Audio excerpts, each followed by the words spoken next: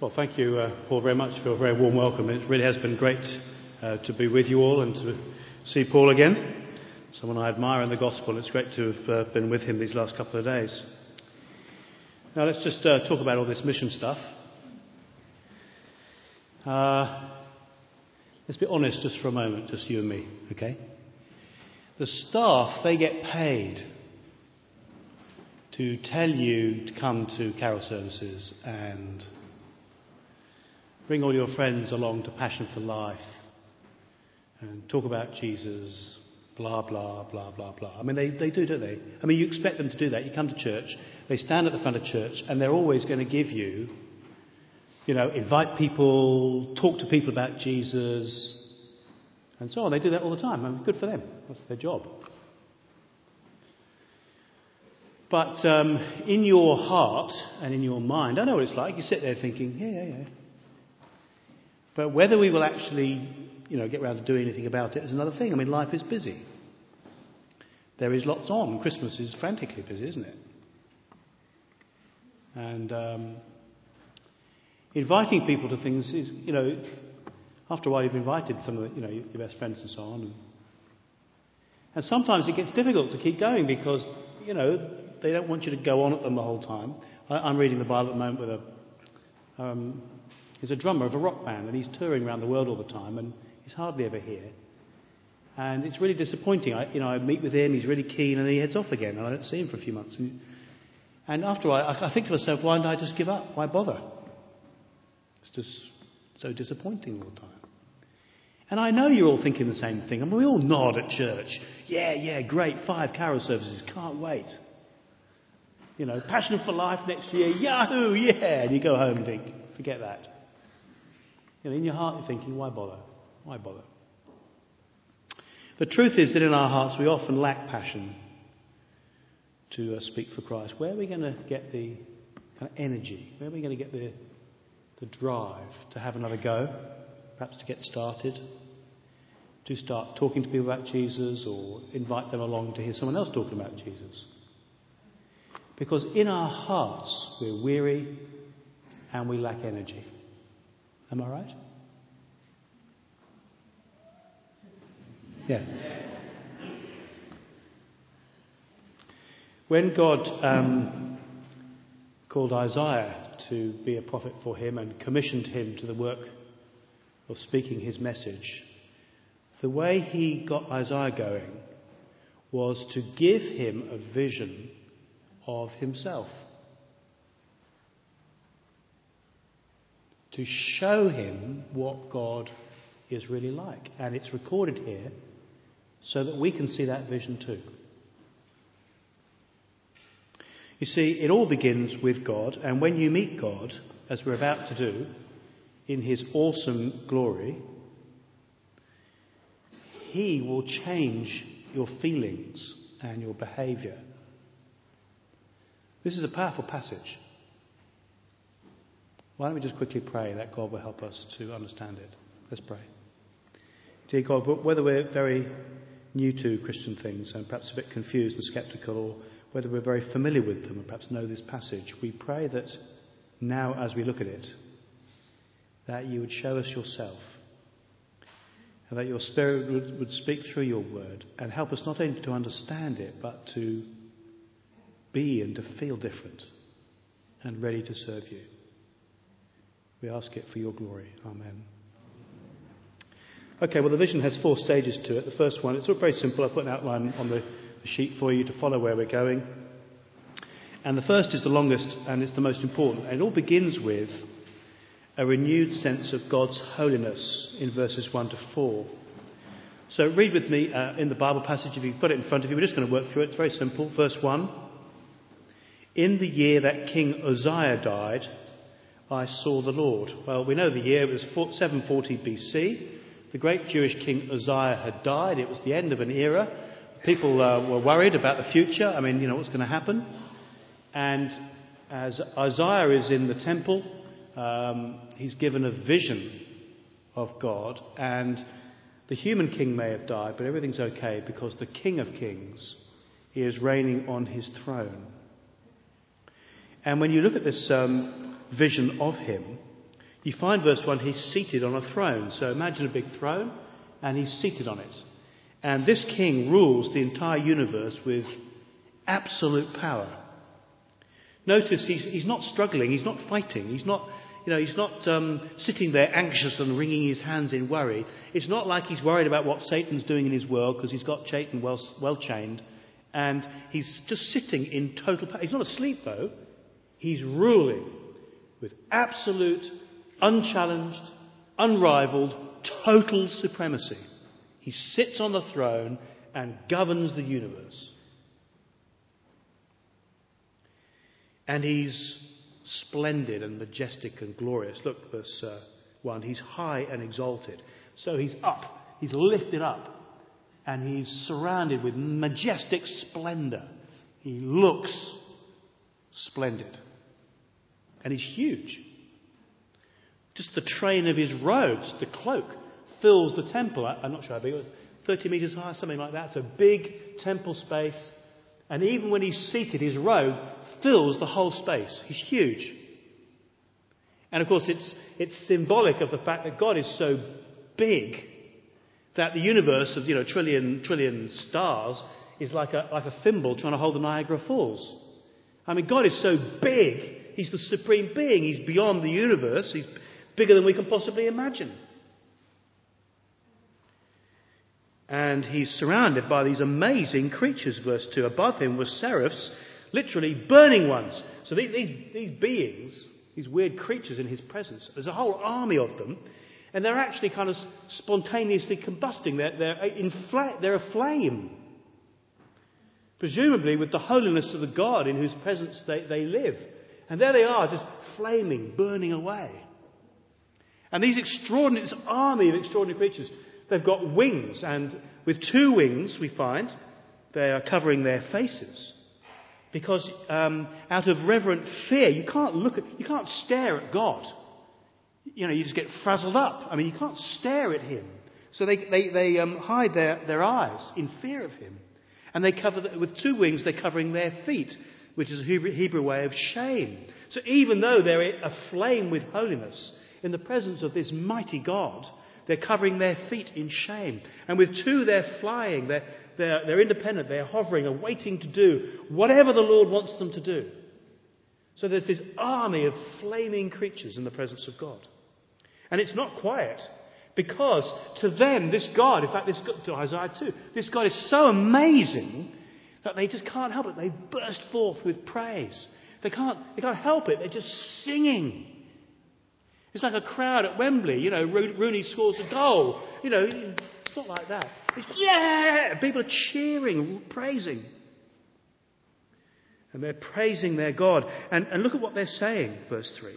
They're calling to one another, "Holy, holy, holy is the Lord Almighty. The whole earth is full of his glory." You see, to be in the presence of God, he's breathtakingly magnificent. And so they burst forth with song. Holy, holy, holy is the Hebrew way of saying holiest. He's unique. There's no one like this. There's no one remotely close to this. He's on his own. They've never seen anybody or anything like this God. And they say the whole earth is full of his glory. Just look at the glory of the creation. You look at the mighty oceans, and you look at the Niagara Falls. You look at the snow-capped Himalayas, and you look at teeming cities, and all that these creatures called people have made. And you look at the sweltering jungles, and you look at the star-filled skies, and the little bits of DIY that God has put together in his spare time. It's just extraordinary, the power and creativity of God. And they're not restrained. There's nothing kind of dirgy about this. At the sound of their voices, the doorposts and threshold shook. The temple was filled with smoke. I don't know whether you've been in a sort of loud... I've been in the Millennium Stadium in Wales when, Wales were about to smash England to bits. And you know how it is for the Welsh. I'm married to one, it's the most important moment in their lives when England come to town to get beaten. And they're just singing their hearts out. And the place is, filled with their noises, and it fills your bones with the passion of the Welsh crowds. Kill 'em! It's just kind of overwhelming. Or I've been at Wembley Stadium when The Rolling Stones were playing. I mean, some of you don't know who the Rolling Stones were. They were a pop band a few years ago. And, I was right down near the front when Brown Sugar was playing. The whole place was rocking. It was great.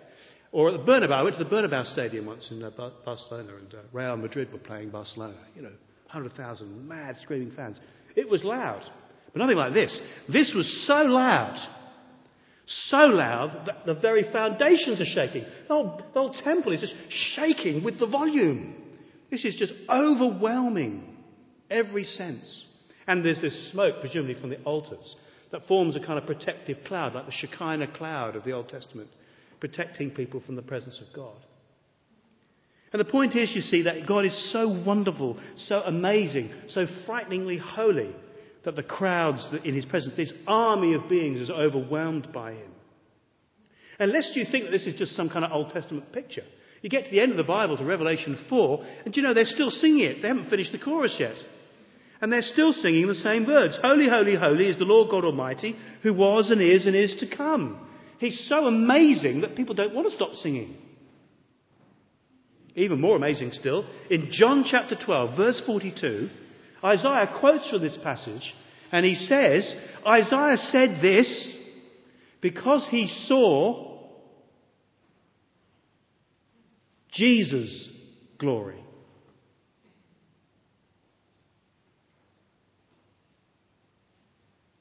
So this is something of the glory of the Lord Jesus. Before he took flesh, so before he became an ordinary man, it's the glory that God the Son enjoyed beforehand, and it's the glory to which he has returned, and more yet. This is what Jesus is like. You see, the first stage in becoming useful to God, in speaking about God to other people, is to grasp something, just something, of how holy he is. And there's two parts to that. One is how frightening, how terrible, how dreadful to arrive in the presence of that God as his enemy. To stand before him shaking a puny fist and saying, I don't believe in you. I think you're wrong. I mean, how pathetic, how dreadful. And having spent a life of being hostile towards him, to then find yourself thrown out into the everlasting agony that Jesus described as being like in isolated darkness forever, or being roasted alive forever. The dreadful eternity of having nothing of God. How dreadful to front up before this God unforgiven. But how wonderful to arrive forgiven.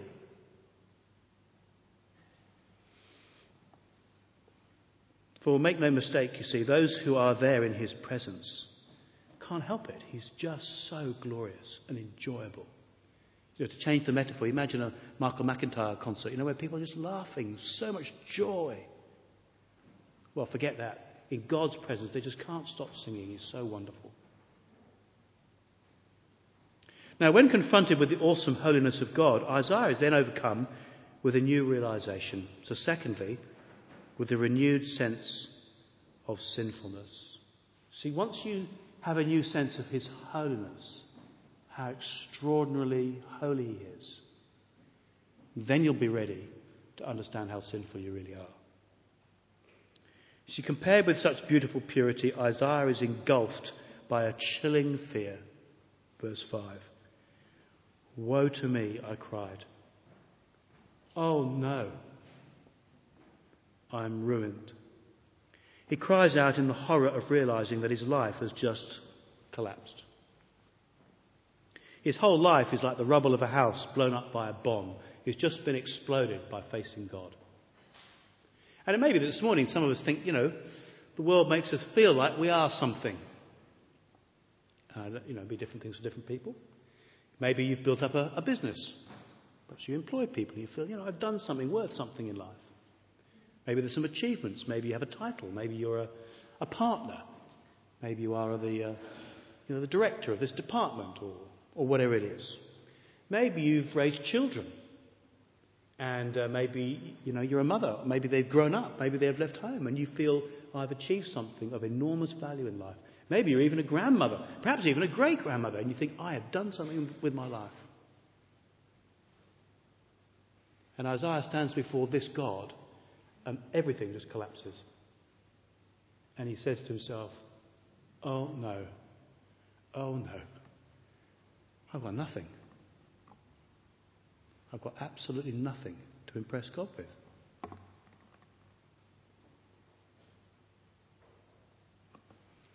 He says, I'm a man of unclean lips. I'm filthy. I can't speak for God. My lips are filthy. They're corrupted by selfishness and dishonesty. And I can't improve. I couldn't take lessons in being good enough because I live among the people of unclean lips. Actually, we're all the same. You see this God and you suddenly realise what the problem with the human race is. None of us have got a chance here. Have you seen what God is like? I mean, what hope have we got standing before him? We are unclean, we're filthy. And he says, and my eyes have seen the King, the Lord Almighty, and now he knows. All our hopes of being good enough are just stupid. Have you seen what God is like? I don't want to be negative about it. I was reading the Bible with a guy this week who used to be the partner in the law firm I used to work in many years ago. He's a lovely guy, and he came out with that phrase that people so often do. He said, well, I've tried to live my life according to, some principles, And I sort of smiled. And I don't mean to be negative about that, because it's good to live by good principles. But I thought to myself, have you seen what God is like? I tried to be kind to my children and provide for them. And I did get involved. I went to church a bit and I prayed quite a lot. Have you seen what he's like yet?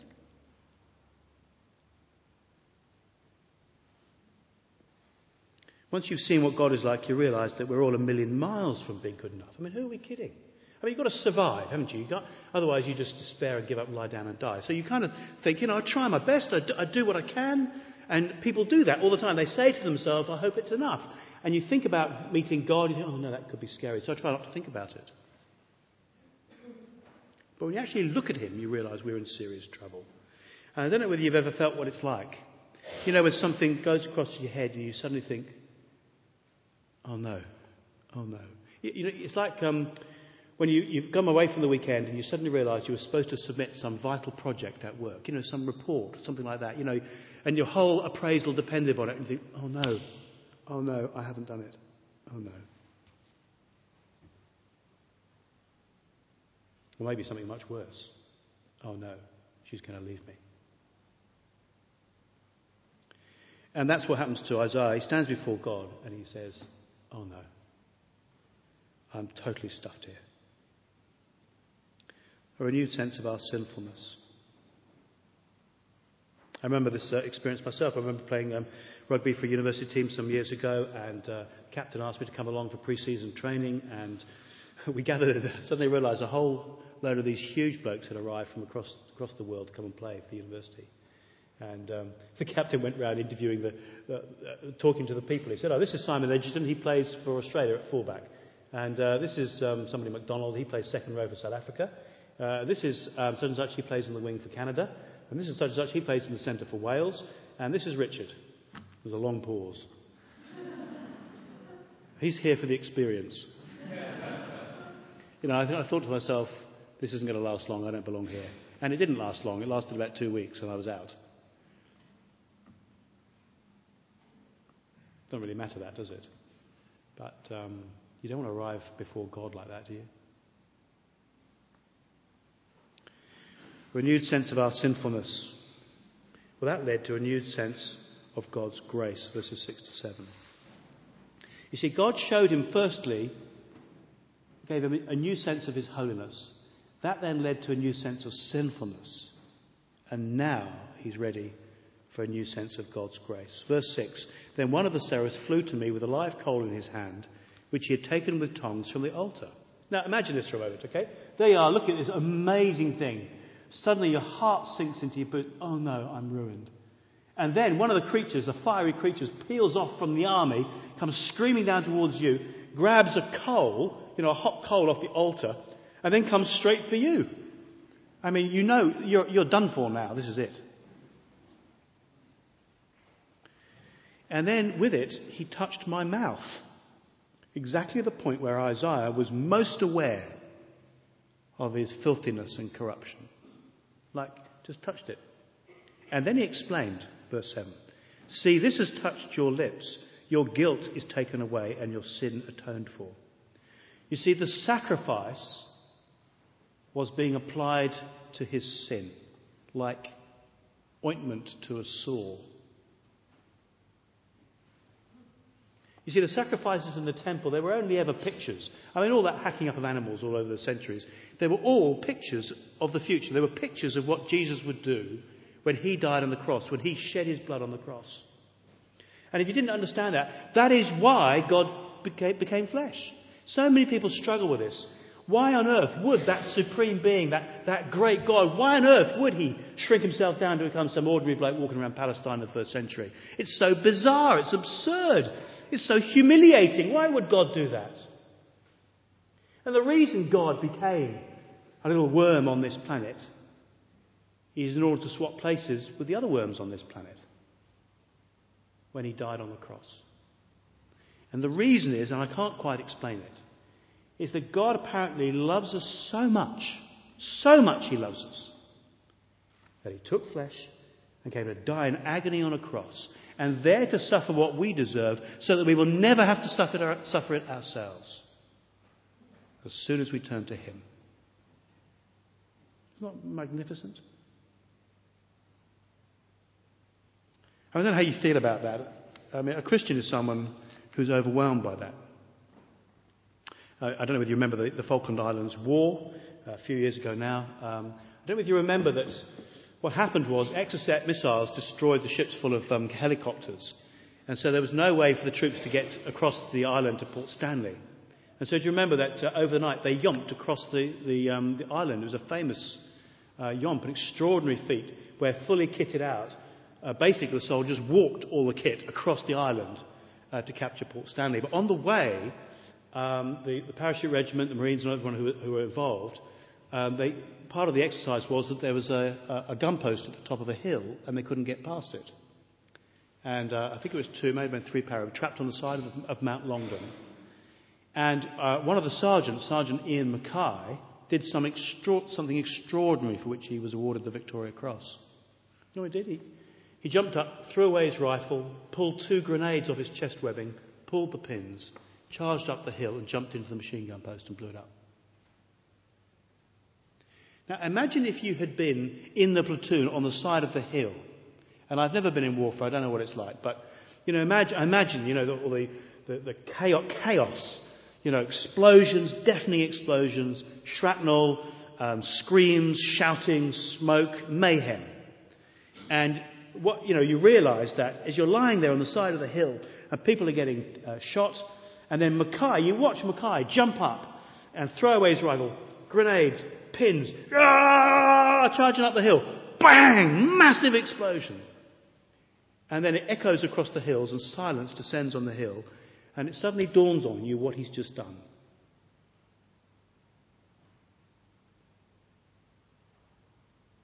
He's just died for me. Now, I don't care too much about Mackay because he didn't die for me. But I do care about Jesus because he did die for me. And a Christian is someone who realises that God took flesh to become an ordinary guy called Jesus so that he could die in dreadful agony on a cross and there take the blast that we deserve so that we don't have to take it ourselves. Do you know why? Because he loves you. And he loves me too. And the day you realise that, your life will change.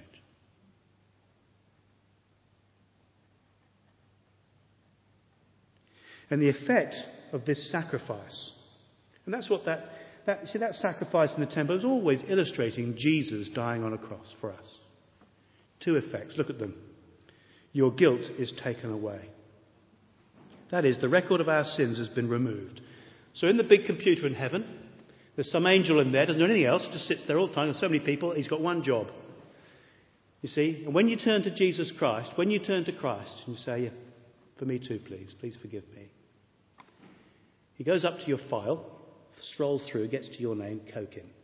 There's a big file full of sins.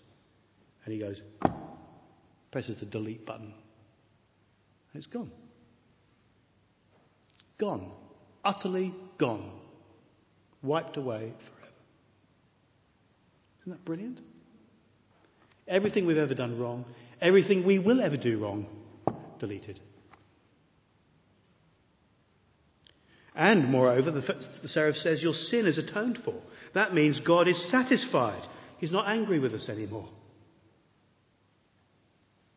You see, what happens, the great thing is when Jesus swapped places with us, not only is it that he got treated as if he was us and was punished on the cross with the hell we deserve. He got it all on the cross. He was treated as if he was us so that we can be treated as if we were him. And so we're accepted into his presence as his children, like the Son of God. We're treated as if we were Jesus. We're welcome in his presence. See, when you become a Christian, it's like, not only do you come into his presence and you live there like the seraphs, better than the seraphs, you can climb on his knee and have a hug. How good is that? You'll find a lot of other people there as well, but we're all having a hug. Because this great God is now our Father, because we're treated as if we were Jesus. How good is that? Your guilt taken away, and now your sin atoned for. And God's not angry with you anymore. You're welcome to come up and have a cuddle on his knee. This is what Christians call the grace of God. The undeserved kindness. We don't deserve any of this. He's just done it for us. He's just done it for us. Well, it's so wonderful that Isaiah is changed. So meeting God in his holiness and then realizing his sinfulness and then experiencing his grace. Now, he has a renewed sense of obedience. Verse 8. Then I heard the voice of the Lord saying... So, you've got to ask the question, what does God talk about? He's there for a long time. What do you talk about? If you're God, you've got God the Father, God the Son, God the Holy Spirit, in this extraordinary, mysterious, divine, holy relationship. What do they talk about? What really matters to God? There's the whole universe to talk about and all the other things he's planning. What does God talk about? What's the most important? What's on his mind, you ask? Verse 8, I overheard the voice of the Lord. He was saying, whom shall I send and who will go for us? Who will go and speak for us? Who will go and reach people? Who will tell people about us? Striking, isn't it, the plural there? God, plural. Father, Son and Spirit. Who will go? And Isaiah is so overwhelmed by the grace of God, he says, could I go?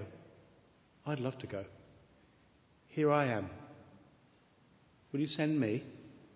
And what does God say, verse 9? You'll do fine. You'll do fine. Go and tell this people. God was willing to use this forgiven sinner to take his message to Israel. Yes, it begins as a message of judgment, but it ends with the message of a Saviour. And many years later, Jesus said something similar when he said, go, you go, and make disciples of all nations. And he too, you see, is willing to use forgiven sinners like you and me, people who understand and rejoice in his grace. And as Isaiah was obedient to God, so we are permitted to obey this command and go and make disciples of all nations. See? Do you see the 4 stages to his commissioning? And it's the 4 stages we need. If this morning you arrived here thinking, yeah, blah, blah, blah, all this mission stuff, very good. And you didn't really think in your heart that you wanted to obey God. Well, you need to go back to the beginning. It all begins with God. Do you see how holy and magnificent he is? How frightening to be on the wrong end of him. How wonderful to be accepted onto his knee. Do you see what God is like? Now do you see how dreadful your sin is? How God should send you to hell forever for the way you've treated him? Now do you understand how marvellous his grace is? That he should have sent his beloved Son to suffer for you on a cross, that you can be forgiven forever. And now are you ready? Yeah, I'll go now. I'd like to go. Please send me. The truth is, if you don't yet feel like obeying God, you need to know his grace. To know his grace, you need to know your sin.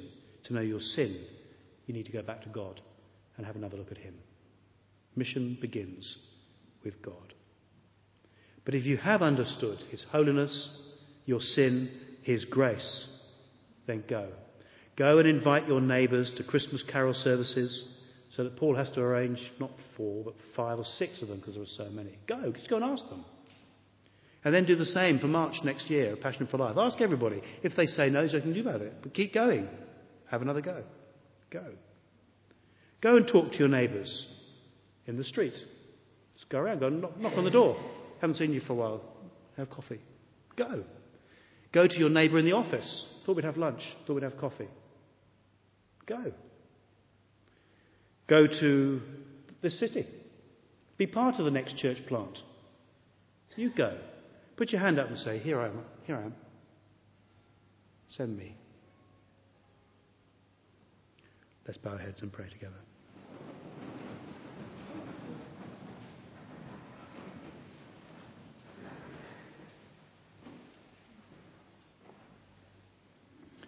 A moment of quiet.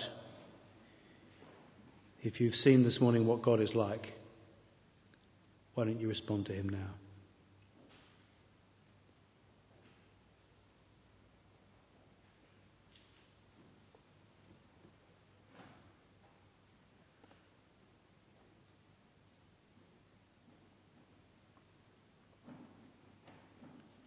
Dear God, thank you for showing us something of your glory and holiness. Please forgive us where we've forgotten how marvellous, how holy you really are.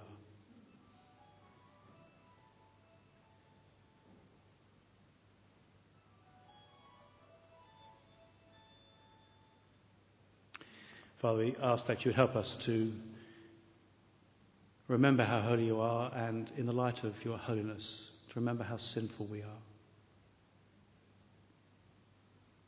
And as we realise that we are ruined without you, to understand how marvellous the sacrifice of Jesus is for our sins, how wonderful your gracious kindness has been to us. And reminded of your grace, we want to put our hands up and say, here we are, would you send us? And we ask it for your glory. Amen.